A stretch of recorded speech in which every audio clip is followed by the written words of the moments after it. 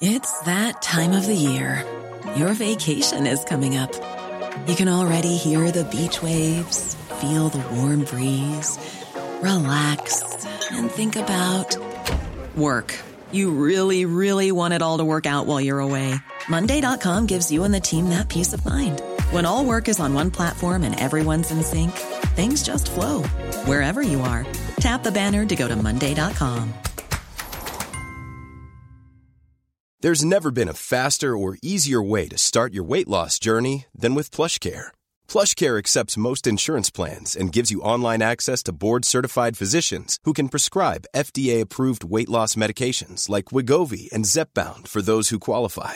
Take charge of your health and speak with a board-certified physician about a weight loss plan that's right for you. Get started today at plushcare.com/weight loss. That's plushcare.com/weight loss. plushcare.com/weight loss. The biggest breaking news stories, an outspoken opinion. The Breakfast Briefing with Julia Hartley-Brewer on Talk Radio. Good morning to you. Thank you very much indeed for your company. So much, as always, to talk about. Joining me for all the chat this morning live in the studio is Benjamin Butterworth, who's a senior reporter at the newspaper. Good morning to you. Good morning, Julia. I have a funny feeling that we're going to fall out really early this morning. There is so much to talk about related to the Omicron variant. Some actually rather good news. The World Health Organization gave a press conference yesterday. Their officials have said basically, so far there is no evidence that this Omicron variant actually escapes the vaccine, and that is what the early evidence from South Africa is showing. Also, an interesting point: there's no evidence that boosters for the whole population, as opposed to boosters for those who are vulnerable, provides greater protection for a nation. They argued against travel bans, something which has never been part of the World Health Organization pandemic planning. But they also said that this was, as so far, most cases of Omicron are mild. Say less effective vaccines, not believed to be now so much of an issue. We're not sure yet, but it's looking good. But could have an increased risk of quicker transmission. Now, so a lot of this we already knew from what South African experts were saying. This as Ursula von der Leyen, as I've just said, the European Commission President, unbelievably calmly says this yesterday at a press briefing on behalf of the EU about vaccination. Let's have a listen to what she actually said. 1/3 of the European population is not vaccinated. These are 150 million people. This is a lot. And not each and everyone can be vaccinated. So there are very small children, for example, or people with special medical conditions. But the vast majority could. And therefore, I think it is understandable and appropriate to lead this discussion now, how we can encourage and potentially think about mandatory vaccination within the European Union. This needs discussion. This needs a common approach, but it is a discussion that I think has to be led. Now, if you're just hearing that for the first time and you don't have chills going down your spine, I don't think you're a normal person. I think you've completely forgotten that you live in a liberal democracy and that the West is the beacon of freedom to everyone else, and we don't have authoritarian measures like forcing medical treatment on people. But apparently, if you do think that like me, you're in the minority. Benjamin Butterworth, you're a right-on, liberal lefty, working for the newspaper. You agree with Ursula von der Leyen, don't you? I don't agree with her that you should have mandated so that the state will force you to have the vaccine, because I think you have a problem there in the fact that in this very, very, very tiny number of people where it goes wrong because their bodies work in a different way to the rest of us, well then how does that affect their bodies don't work in a different way to the rest of us. Well, people that have a reaction to it that 99% of us won't. So I think you have a problem if you force someone, because then what does the state do for that very unlucky person that does get a reaction to the vaccine? Or dies. Yes, exactly. I mean, there is a tiny risk of dying from the vaccine. And that is a simple medical fact. And so that's why I think the state forcing it on you is ethically and probably legally problematic. So you're saying your problem would be with if someone was literally being held down and a jab put into their arm. You wouldn't allow that. No.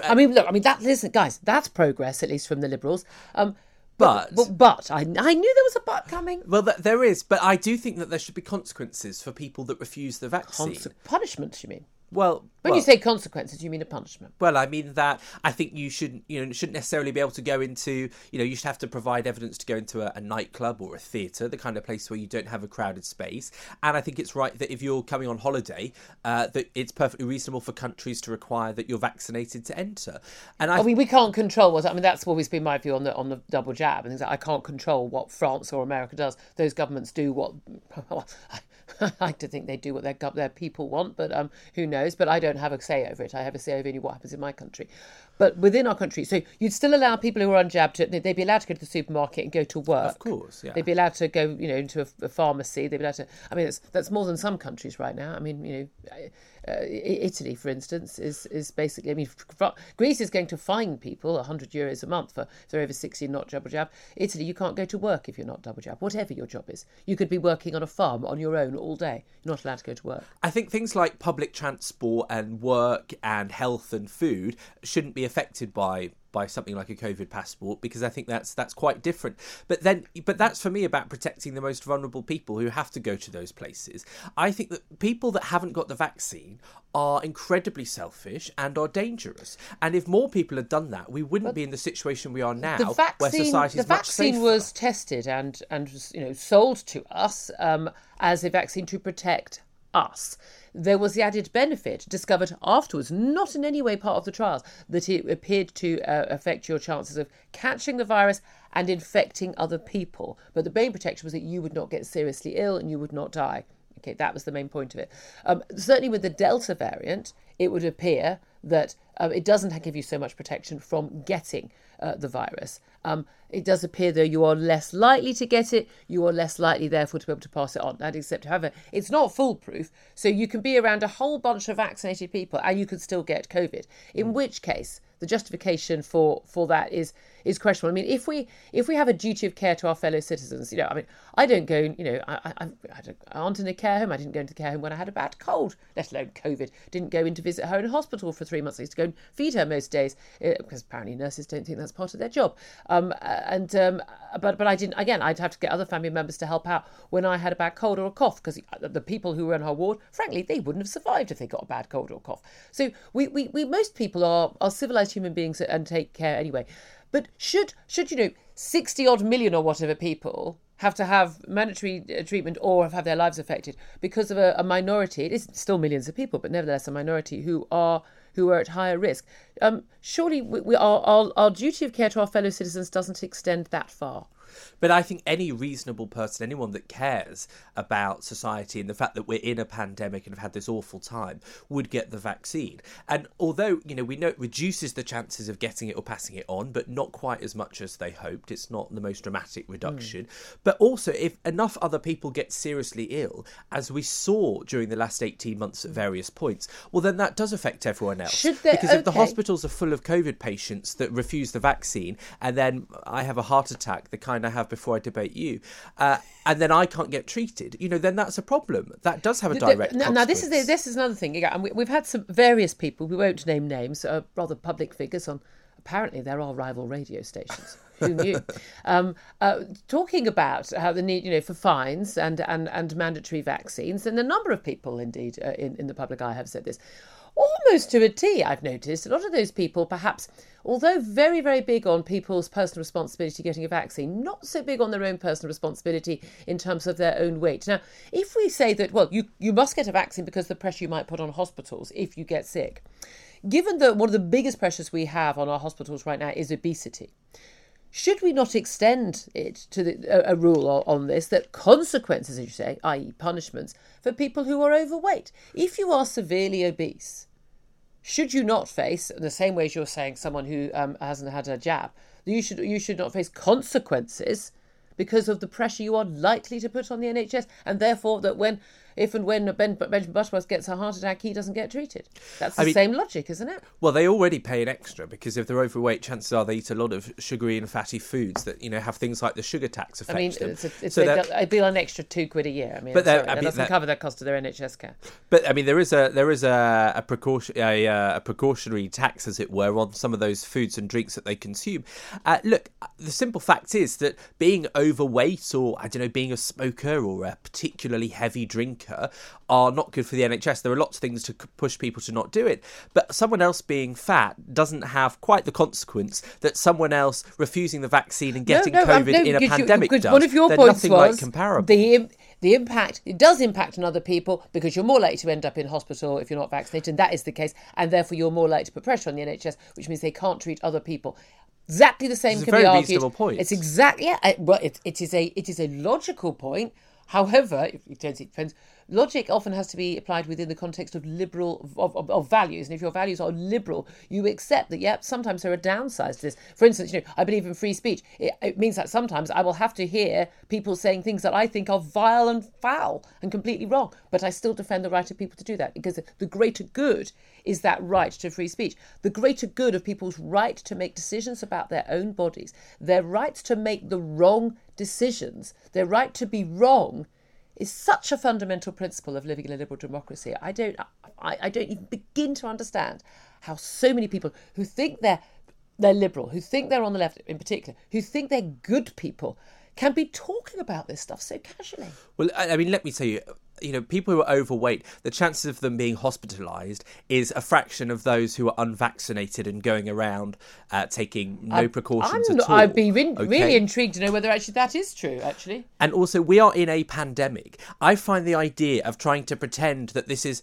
some kind of abstract, principled question, when actually we're in a very serious situation. Oh, in such a serious situation, you're desperate to come into the studio and not do this from home because you're so terribly worried about this awful vaccine. You don't go out to bars, you don't go travelling, you don't go night clubbing, you don't go into work every day.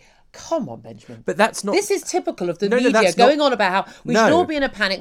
But actually, you, like everyone who's running the country, is living a completely normal life. Well, it's not quite completely normal, but it's pretty normal. And that's because... That's how scared you are. That's because I got the vaccine. Yes. That's the whole point. And people who haven't been vaccinated are equally entitled to do so, and they are taking a risk on their own behalf. Yes, they are. They're not. I don't think they should be as entitled to, and they're taking a risk on all of our behalves, not just on their own. I lead a pretty normal life. I'm here in the studio. We're probably 2 meters apart, probably exactly 2 meters apart. I couldn't care less about that stuff. But look, I'm happy. I want to go into the office. I want to come into this studio. I want to go out to a bar on a Friday night, and that's because I took responsibility for myself. So what's your problem? I sometimes get my lateral flows at home, and I got vaccinated. Why is it up to you what someone else does with their body? Because it affects us all, and we're in a pandemic. These people are dangerous, and they're selfish. Dangerous. They are dangerous. They're not people who've not been vaccinated are not dangerous. They are dangerous, and sadly there's been too many stories of people that have not got the vaccine and have died or got seriously sick. And that's terrible for them, and I wish they'd got the vaccine, but that's none of your damn business. But if you face consequences, they are far more likely to go and get it, because there is a group of people that will never get it and have, maybe some of them buy into conspiracy theories, some of them simply don't want it quite ardently. There is another group, young people my age, who don't think they need it, who don't think they're likely to get sick, and they're not likely to get sick, but some of them do. No, some of them do, yes. Even Tom Daley was hospitalised with COVID. Yes, and some people who have been vaccinated get sick as well. I mean, I'm sorry, but I'm absolutely in favour of the vaccines. I know they work. The data is very clear. I follow the science. It is very, very clear. But I still defend the right of people to make the wrong decision. Well, I mean, it's certainly the wrong decision. And I'm not saying it should be the law. I think that goes too far. What I think is that choices have consequences. And when the rest of us have been so put out by lockdowns and by COVID, the consequences should be for the unvaccinated. Lockdowns are a political choice. They're not an inevitability as a result of COVID. That's where people blaming the non-vaccinated, blaming the virus, as opposed to blaming the politicians making the choices. That's where we go wrong. The Breakfast Briefing with Julia Hartley-Brewer on Talk Radio. If you liked what you heard, please subscribe and give me a good review. And don't forget to catch me on the Talk Radio Breakfast Show every weekday from 6:30 until 10. A lot can happen in the next 3 years. Like a chatbot may be your new best friend. But what won't change? Needing health insurance. United Healthcare Tri-Term Medical Plans are available for these changing times. Underwritten by Golden Rule Insurance Company, they offer budget-friendly, flexible coverage for people who are in between jobs or missed open enrollment. The plans last nearly 3 years in some states, with access to a nationwide network of doctors and hospitals. So for whatever tomorrow brings, United Healthcare Tri-Term Medical Plans may be for you. Learn more at uh1.com. When you make decisions for your company, you look for the no-brainers. And if you have a lot of mailing to do, Stamps.com is the ultimate no-brainer. It streamlines your processes to make your business more efficient, which makes you less busy. Mail checks, invoices, legal documents, and everything you need to keep your business running with Stamps.com. Seamlessly connect with every major marketplace and shopping cart. Schedule package pickups and see your cheapest and fastest shipping options from different carriers, with rates up to 89% off USPS and UPS rates. And with the Stamps.com mobile app, you can take care of mailing and shipping wherever you are. Make the same no-brainer decision as over 1 million other businesses with Stamps.com. Sign up with code PROGRAM for a 4-week trial, plus free postage and a free digital scale. No long-term commitments or contracts. That's Stamps.com. Code PROGRAM.